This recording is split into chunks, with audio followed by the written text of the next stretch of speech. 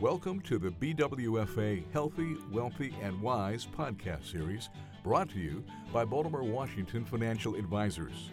This podcast is informational and not a specific recommendation. Please consult with your financial advisor.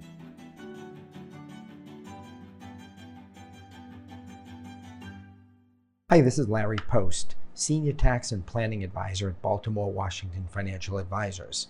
And in this podcast episode, I wanted to follow up on an article that I had written in our quarterly advisor magazine that came out in early July of 2021. And it was talking about vacation home rentals, real estate rentals. And I want to do and follow up with that article, but more importantly, have a more general discussion about real estate investing. And this will be a precursor to a webinar that we will be hosting about real estate investing and the different types of investment opportunities and the tax consequences of those. That webinar will be coming up in late September, early October, so please be on the lookout for that. But let's start with a general discussion about real estate investing. Real estate is another form of asset allocation, may or may not be different from equity, fixed income. It may be a combination of the two where you can get some income and growth. So depending on where your investment advisor decides to put that real estate investment, it is allocated to part of your overall portfolio. Understand that there are many ways to invest in real estate. And I think more importantly is deciding if you want to own physical real estate. You have to decide, number one, first question, do you want to be a landlord or not? It is not as easy as people think it is. Being a landlord requires time and or hiring somebody for that time and then obviously cutting into your profit. So the first question, landlord or not. And then if that is the case, are you local? Or is it going to be a rental property that is not near you and then does require either your travel or hiring a third party? Next question would be commercial or residential. Commercial real estate may be more expensive, may be more difficult to rent up front, but typically ends up with a much longer term renter, depending on the type, whether it's office building, warehousing. So that's one question. Residential real estate, two different scenarios there. Is it a vacation area where you're renting it on a short-term basis, so weekends or weeks at a time, as opposed to having a residential rental property or an apartment building where you're renting it more on a long-term annual lease basis. So those are some of the questions you have to ask if you want to own actual hard asset real estate. Also, I think we talked about, are you going to manage it yourself? You're going to hire a management company. Depending on where you're renting it, resort areas versus non-resort areas, a management company could take upwards of 25% or more of your rent right off the top. So you have to factor that in to the scenario on whether you're going to make money. Other people look at rentals as, I want to buy it because it's going to go up in value, but you have to look at the cost of owning it during the time, because it isn't just about mortgage interest and taxes. You have upkeep, utilities, and other costs that come with that. So that's number one. Number two, do you want to buy a vacation home and then maybe rent it? That's another scenario. And there are tax consequences depending when you on renting property that's also a vacation home. And the number of days that you rent it can result in either not reporting the income. It can result in reporting income and expense, but only going to zero, not being able to report a loss, or may be able to get a loss on the rental if it's a combination personal use and rental. So a lot of factors. I think when you buy a vacation home, if you do read my article in our advisor magazine, you will see that you should buy a vacation home because you want one, not because you think you're going to make money off of it. So that's the hard assets, owning real estate.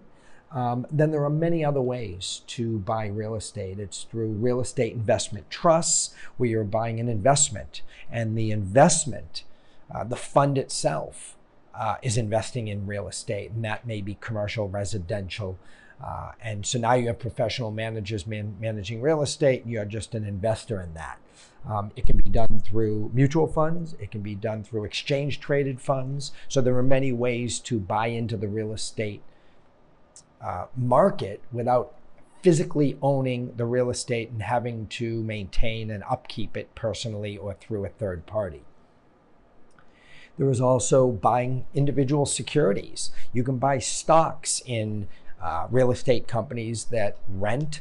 You can buy stock in companies that build and sell houses, or you can indirectly get into the real estate market by buying stock in companies that cater to the real estate business, whether that's just as easy as Home Depot, that is selling lumber and do-it-yourself improvements, and think about builders who buy all that materials, and third-party after the fact plumbers and electricians and home improvement companies.